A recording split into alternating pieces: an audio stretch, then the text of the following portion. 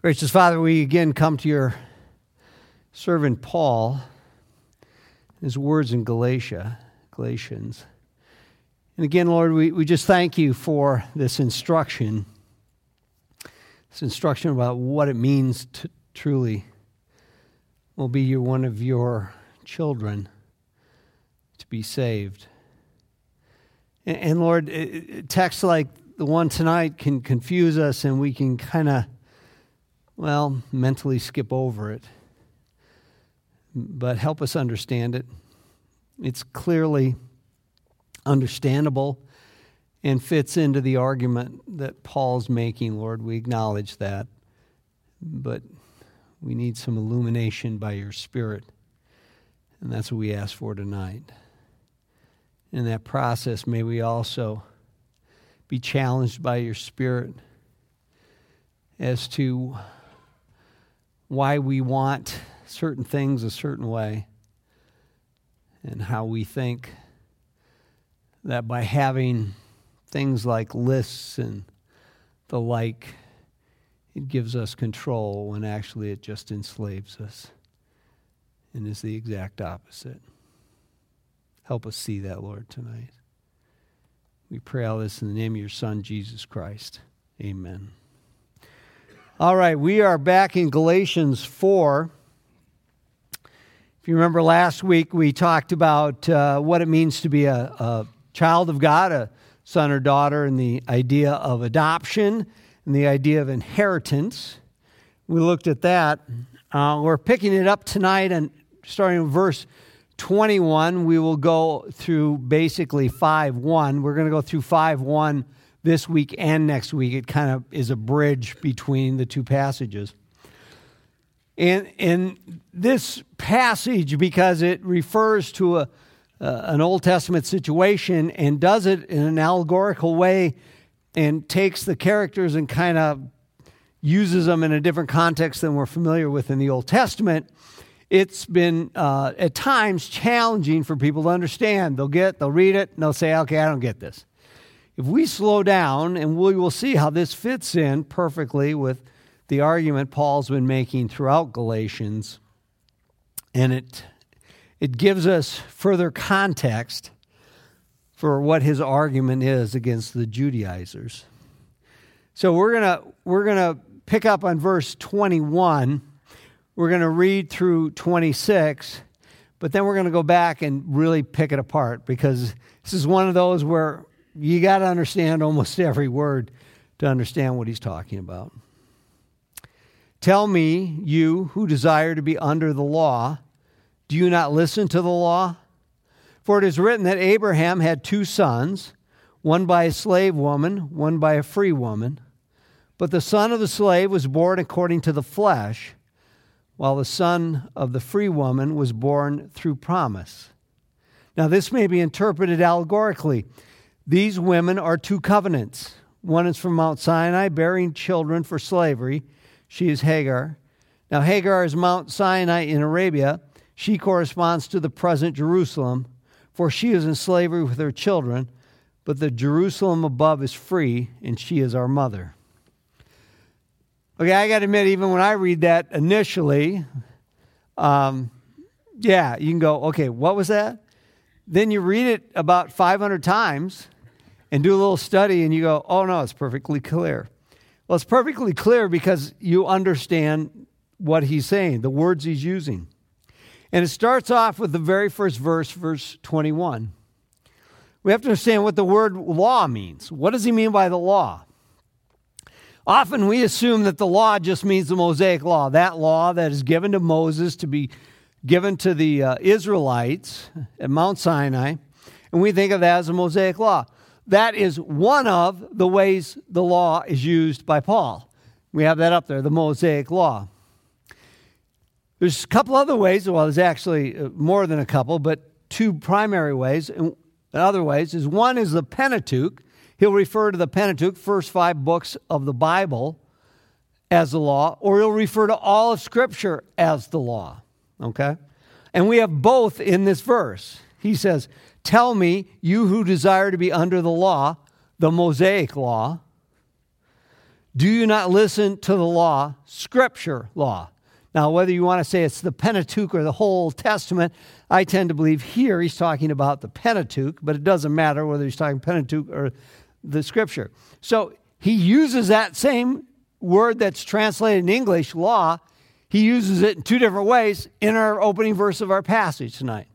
If you don't know that, this isn't going to make any sense to you. You're going to say, well, what do you mean? Don't you live? How do you live? What? I don't understand. His argument is this: you want to be under the law, but don't you listen to Old Testament Scripture where the law comes from? Don't you know Old Testament Scripture? Don't you know what it says? You who wants to go and live under it?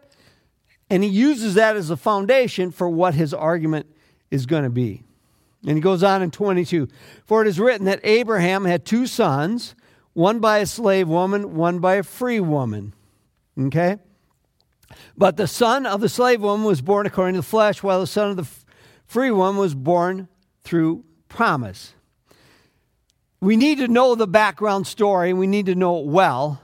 So to do that, we need to turn to Genesis 16 and look at what he's referring to. Genesis chapter 16. We know the first 11 books of Genesis, or first 11 chapters of Genesis, are basically how the world got into the predicament it did.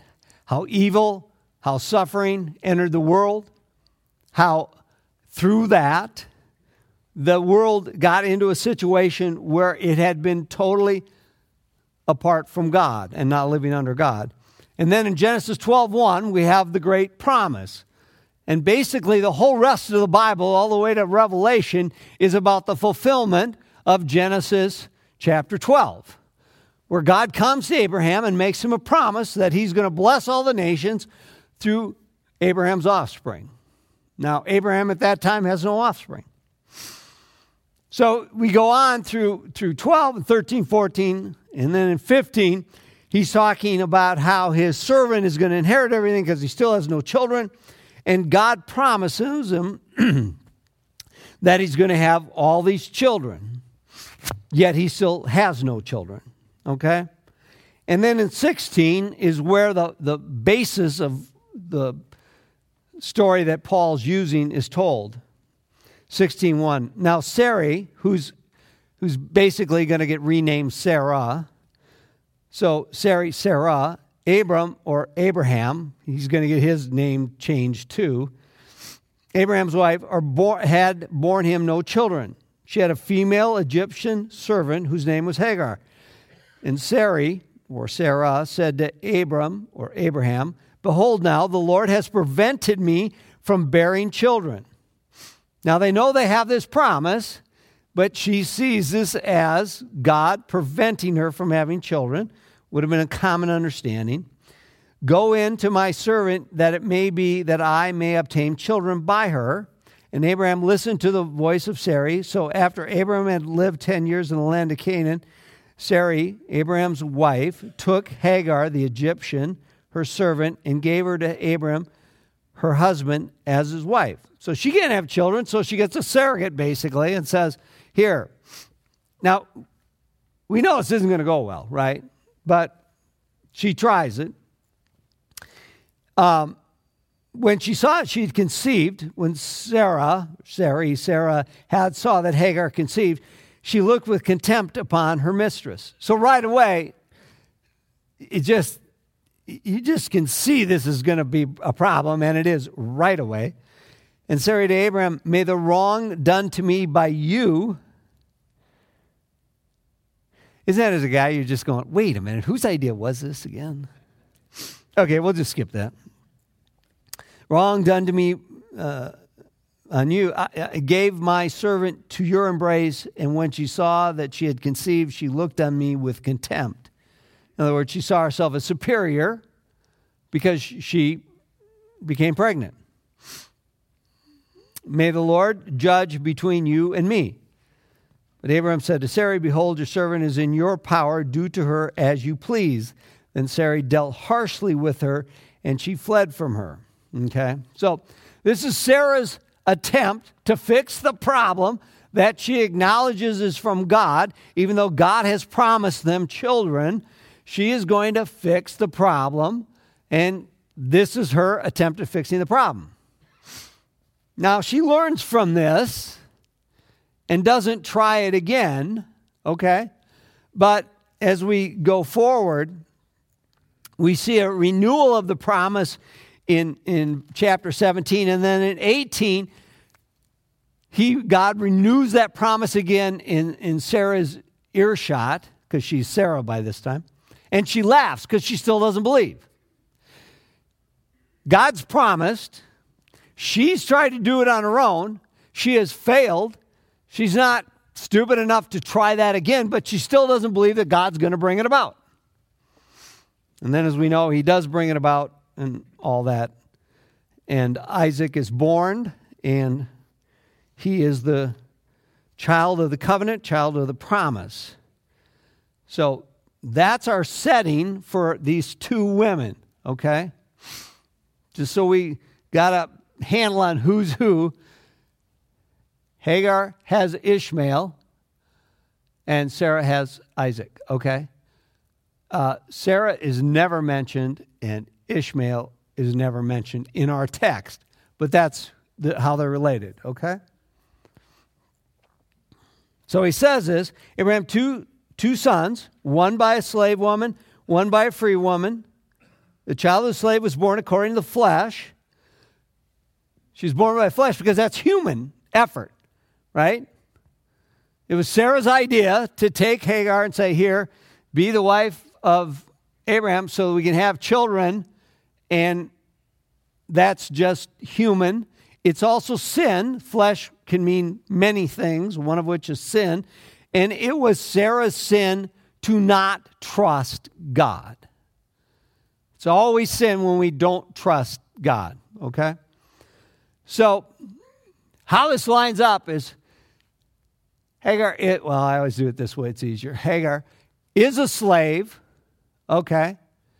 The child, Ishmael, is born by flesh, by normal human reproduction, and is also a product of sin, and she relates to the law. That's what Paul's going to say, that she's the law, and that if you're under the law, you're a slave.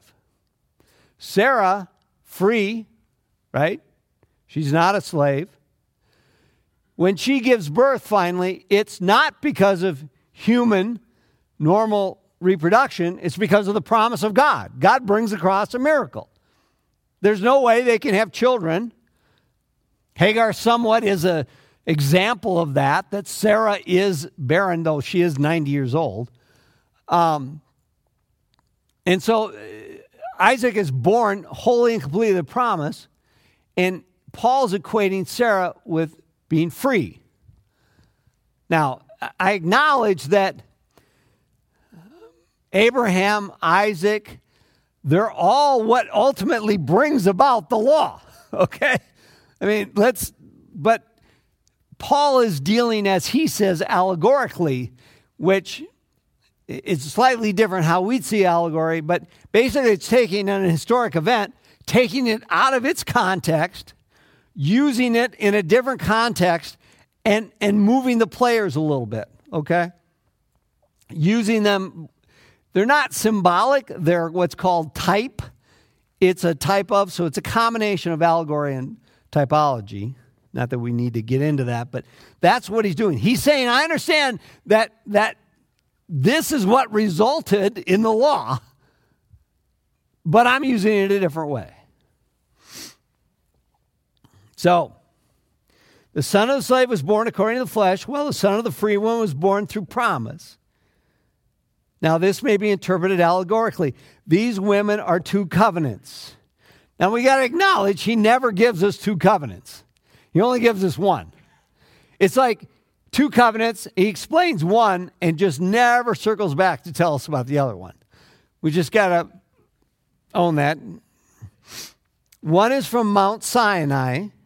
Okay, what happened to Mount Sinai? That's where the Mosaic law was given to Moses, right? Bearing children for slavery. She is Hagar, okay? Hagar it was not at Mount Sinai. Okay, so we got to suspend this. We're using allegory. This is kind of a type, a representative type of thing. Now, Hagar is Mount Sinai in Arabia, just to make sure we're clear. She corresponds to the present Jerusalem, for she is in slavery with her children. Okay. What he's saying is, Hagar giving birth was a human attempt to do that which only God can do, fulfill the promise that God has made. Okay? Human attempts to do what only God can do results in sin, results in bad outcomes. Okay? That's just the way it is. And so she has Ishmael because of the unwillingness to trust and be faithful to the promise of God by Abraham, Sarah, and, well, Hagar didn't have a choice, I don't think, in this, but, okay? I mean, that's our storyline here, and that's what he's going for. So,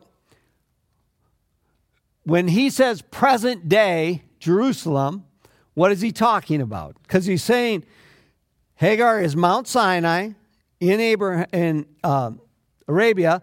She corresponds to the present Jerusalem, for she is slavery with her children. Well, it's seen a couple of different ways, but almost the generally agreed upon is it's not only Judaism on Paul's day, but specifically also the Judaizers. But it isn't just the Judaizers. It's all those that are under the Mosaic law. All those that have rejected the promise of God through Jesus Christ. Okay?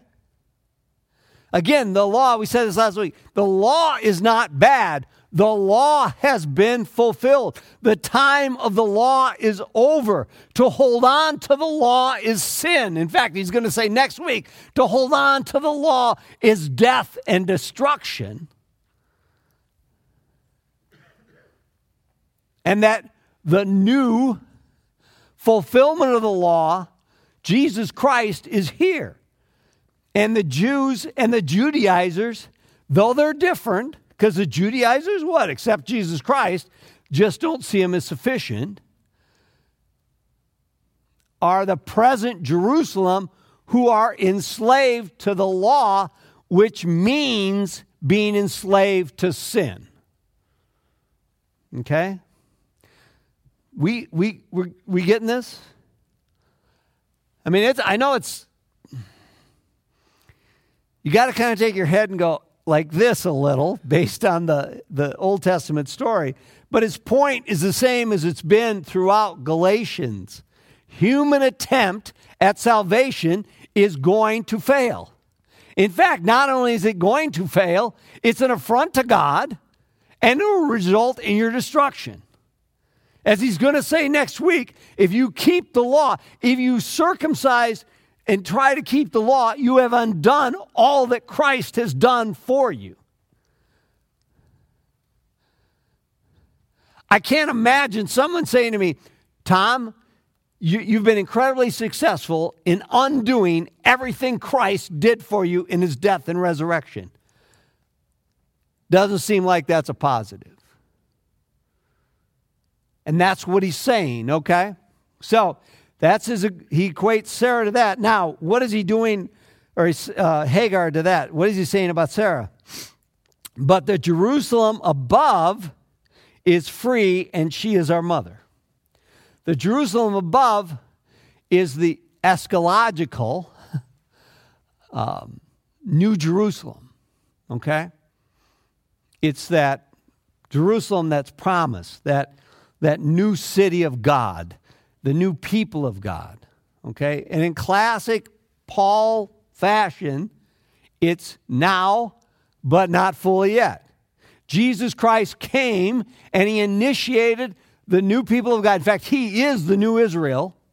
He initiates the new people of God.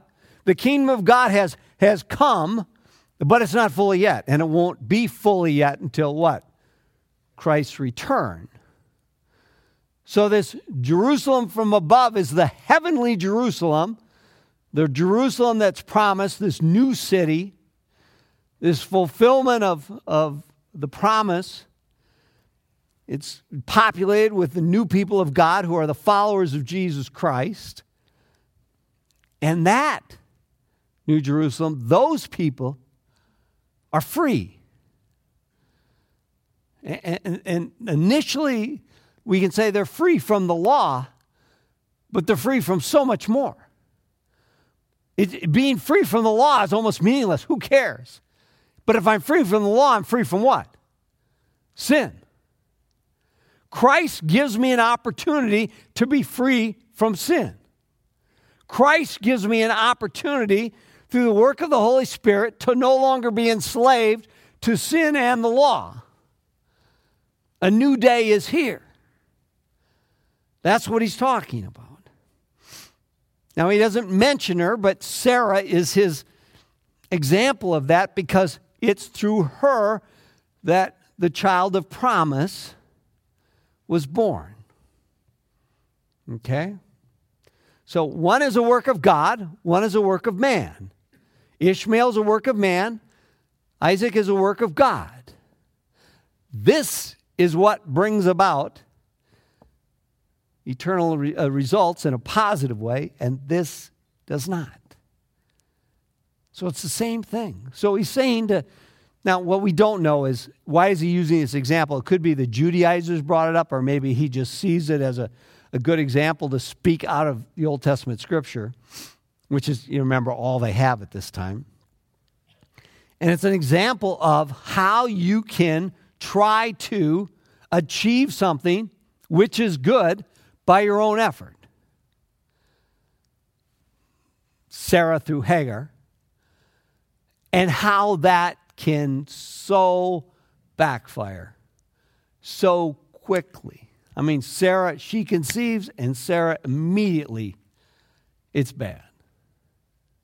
So we see these two representing, what we don't get is the other covenant. And the other covenant, you could easily say, is the new covenant.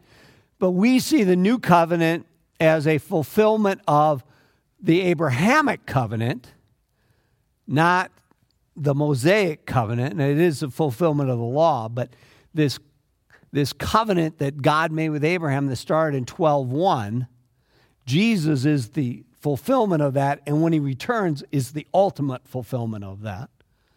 Okay? So we don't want to compare that. So we're really comparing Jesus' way of dealing with sin and the law's way of dealing with sin. Okay? Questions? I just don't want to, it's just understandable. You just got to go over it slow enough and enough times till you just get it in your head. Again, this isn't new based on his argument. This is a continuation of what he's been arguing for. Then 27. For it is written, and it's written in Isaiah 54, verse 1. We'll look at it in a minute. Rejoice, O barren one who does not bear. Break forth and cry aloud, you who are not in labor. In other words, you can't have children. You who cannot have children, rejoice. For the children of the desolate one will be more, in other words, than those who have a husband. In other words, though you who cannot have children, you will have more children than those that can have children. What? What does that mean? Well, in Isaiah itself, we see it in this messianic text, and basically it's seen by the Israelites as saying that Jerusalem is going to be repopulated. Jerusalem's been decimated. Remember, they're in exile. He's speaking to them that they're going to come back. But if we look at that, if you turn with me to Isaiah, really starting in chapter 53 and then 54, we see we're smack dab in the middle of this messianic passage. In chapter 53, starting verse 3, we see, He was despised and rejected by men, a man of sorrow, acquainted with grief. As one from whom men hid their faces, he was despised and we esteemed him not. Surely he has borne our griefs and carried our sorrows, yet we esteemed him stricken, smitten by God, afflicted. Yet he was pierced for our transgressions, he's crushed for our iniquities. Upon him was the chastisement that brought us peace. And with his wounds we are healed. Okay. How many times have we heard that quoted, especially around Holy Week? This is speaking of the Messiah, speaking of the Christ, speaking of Jesus. Well, follow that on, because that's the rest of that chapter speaks of that. And then we come to our quote in 54. And it says in 54:1, "Sing, O barren one who did not bear. Break forth into singing and cry aloud, you who have not been in labor. For the children of the desolate one will be more than the children of her who is married, says the Lord. Enlarge the place of your tent, and let the curtains of your habitations be stretched out. Do not hold back. Lengthen your cords, strengthen your stakes, for you will spread abroad to the right and to the left, and your offspring will possess the nations, and will people the desolate cities. Fear not, for you will not be ashamed. Be not confounded, you will not be disgraced, for you will forget the shame of your youth and the reproach of your... Okay, so he's talking about the greatness of what this is going to be. Okay? So what he's speaking of, he's speaking of how this new Jerusalem above, the heavenly Jerusalem, is going to be greater than the Jerusalem of the day. You got to remember, there's just a few Christians at this point. The church in Jerusalem, the Jewish Christian church in Jerusalem, is the largest Christian church of its day at this time of this writing. And he quotes Isaiah saying, no, the people of God, the new Jerusalem, is going to be greater. In fact, you got to make your tent bigger, get ready, because all these people are going to come in, and which is obviously proved to be very powerfully true. That the followers of Christ just overwhelmed the Jews very quickly, to the point today, I mean, it's statistically, there's no comparison. So that's what he's quoting. And then in 28, now you brothers, like Isaac, are children of promise. Okay? But just as at that time, he who was born according to the flesh persecuted him who was born according to the Spirit, so also it is now. Okay? So Isaac is talked about taunting. Ishmael's talked about taunting Isaac. And so his equation is, you Christians, you're small in number, you're being persecuted by the Jews, okay? But there's a day coming when it's going to be significantly different. But what does the Scripture say? Cast out the slave woman and her son, for the child of the slave woman shall not inherit with the child of the free woman. So, brothers, we are not children of the slave, but of the free woman. What happens is Sarah wants Abraham to cast out Hagar and Ishmael. He doesn't want to. God says, do what she says. Then God provides for them both. But she needs to be cast out because she is not part of the promise. You got to remember, Abraham circumcises Ishmael, tries to bring him in the covenant, but no matter what happens, he is not going to be a child of the promise. He is not how God chose to work. Okay? So he's cast them out. It's true for the Jew and the Judaizer. If they're not willing to wholly and completely come to Christ, then they're not going to be part of the Jerusalem above. They're not going to be part of this work of God, this fulfillment of Old Testament prophecy and Old Testament covenants and promises as being fulfilled in Jesus Christ. You cannot just say, I'm a Jew and I'm not going to accept Jesus Christ. Though that's what they tried. And the Judaizers tried to live in both worlds, try to cover both bases. And what Paul's going to say is he's going to say, you not in both worlds. You've negated one world by trying to be in the other. And that's just really powerful. I mean, people all the time try to, add a little extra, just try to, I hear it all the time. There isn't a week go by, it doesn't say, okay, what do I need to do to be saved? Believe that Jesus Christ is who the Bible says he is, wholly and completely. Yeah, I know, but I mean, what else? That's all you got to do. No, really, there's got to be something else. No, if you truly believe that, your life will be transformed, but you don't have to do anything. You just have to believe that. Yet that's one of the hardest things to do. We often, it's a cliche. You've heard it many times up here from all of us. The temptation is what? Okay, great, but give me 5 things I can do, to know I'm saved. Okay, the minute you get those 5 things, you're going to fail. One thing, you're going to fail. We are incapable of consistently doing one thing, let alone, 5, 10, 15, 20, 25, 30, whatever. Yet we want that. Why do we want it? Because that gives us a sense of what? Control, and we think certainty. If I have that list of things, then I know. Then I have a sense of control. Then I'm in charge. And then I can... No. In 2 weeks from tonight, here he's saying, don't want the law. Don't stick to the law. Law ends in death. It ends in sin. And then 2 weeks from tonight, he's going to give a list. And you're going to go, wait a minute. You just said whatever you do, don't focus on a list. And Paul's going to give us a list 2 weeks from tonight. But there's just this set of words right before that list that is the key to what it means to be a follower of Christ. It is the difference between the way Jews and almost everybody, all religions, look at things and how Christianity does.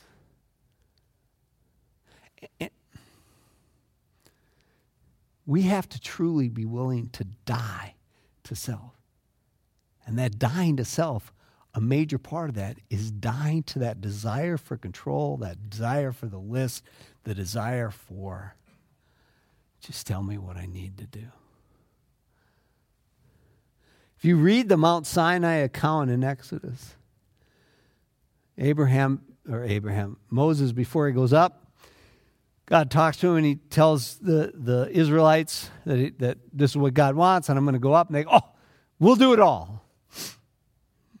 He goes up, first time, comes back down. Yeah, we'll do it all. Goes up again. What's he gone? Few days at most. And boom, what? They're undoing all they said they'd do. And they're the ones that just experienced the Exodus. We have to accept our inability, our total, complete inability to save ourselves. We can't. What the saddest part, really, quite frankly, is the Christian, and I use this in a term, the way people self-identify, the Christian that acknowledges Jesus Christ as their Savior, yet they spend their whole time in Christianity trying to find a way to will themselves to live a life that reflects how a Christian should live. They've missed the whole point. You don't strive to be a Christian. You don't do that. It doesn't work. It's the same thing as having a little bit of Christ and living under the law. It's the same thing. And I don't want to get ahead of myself because in 2 weeks, I think it's just a phenomenally powerful passage. But he's going to talk about the difference. We don't just, okay, I got Christ, but really, I got to just work really hard at being a good person. No. Faith in itself is transforming. That's what it does. The problem is faith.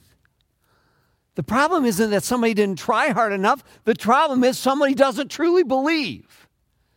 If you don't experience transformation, it's not because you're not trying. It is that you don't believe truly that Christ has the ability through the Holy Spirit to transform us. But again, that's in 2 weeks. And the transition verse is 5:1. For freedom, the purpose is for freedom, Christ has set us free. He set us free for us to be free. Stand firm, therefore, and do not submit again to the yoke of slavery. For those that the argument goes, okay, fine, you're justified in Christ, but to stay in Christ, you have to keep the law, because that was one of the arguments of the Judaizers. He's going, no, he came to set us free. That was his whole goal. His goal was our freedom. Freedom from sin. So don't re-enslave yourself, okay? Don't, as he's going to say in the next couple of verses, don't undo what Jesus did. Don't do it. Take the freedom that he's given you, and that freedom is a key to salvation. Hold on to that. Don't go running back. I mean, think of this as, we believe that, again, some of the first Gentiles to come to faith are what we call these God-fearers. God-fearers are people attracted to Judaism, and they basically are observant to the extent, but they don't get circumcised. If they were circumcised, they'd be a proselyte, fully a Jew, Gentile turning to Judaism. So they're God-fearer. So they're attracted to Judaism, but they don't get circumcised. Okay? Then they come to Christ. And then the Judaizers come and say, no, you have to keep the law, and keeping the law is being circumcised. So what happens to the God-fearer? They just go right back to where they were before, on the outside looking in, worshiping with everything, but yet they're not fully in because they don't get, it's like, what are you doing? You do this, all you're going to do is go right back to where you were before you even heard about Christ. You just undone all that was done. Why would you do that? And I hear people all the time. They say, yeah, what does it mean to be a saved? Well, it means you don't do this, or you do this, or you don't do this, this. Really? Have you read Galatians? We want tangible evidence that how do I know you're in Christ? Well, I know because when I see these things, that tells me you are right. Exactly. That's why we don't judge anybody. Because we don't have the ability to see into somebody's heart. We don't have the ability to tell that anything about anybody because we don't have that ability. That's why only God judges. Because he's the only one that can see past the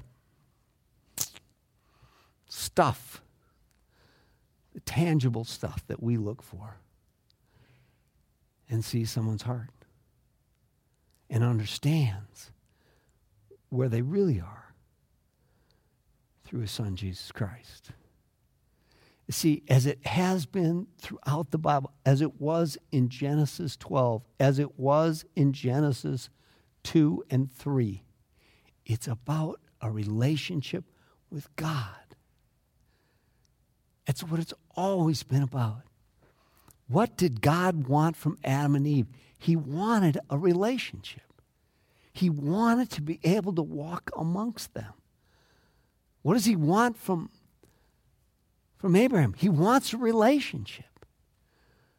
What does he want from the Israelites at Mount Sinai? He wants a relationship. The law is put in place so we can have a relationship. The problem all along is they take the law and didn't want God. And if our focus is only on how do I get saved, give me my list so I can get saved, we don't want God, we just want the outcome. And that hasn't worked for thousands and thousands of years, and it still doesn't work today. If you don't want to know God through His Son, Jesus Christ,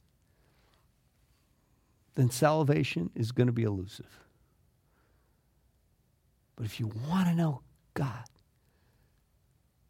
and you understand Jesus Christ is the only way to the Father, then salvation is the outcome of that desire, of that seeking. It's not the object of, it's just the outcome of the pursuit of God through Jesus Christ. That's the way it's always meant to be. Whether we're in the Old Covenant, the New Covenant, whether we're in Abraham, under the law, wherever it is, that's what it's always meant to be. But we've always turned the law into a master that we couldn't fulfill, into a master that just constantly showed us our failure over and over and over again. And what Christ is the answer. Because we can't and don't do anything. We just believe. All right. Let's grab a Bible and go in our discussion groups.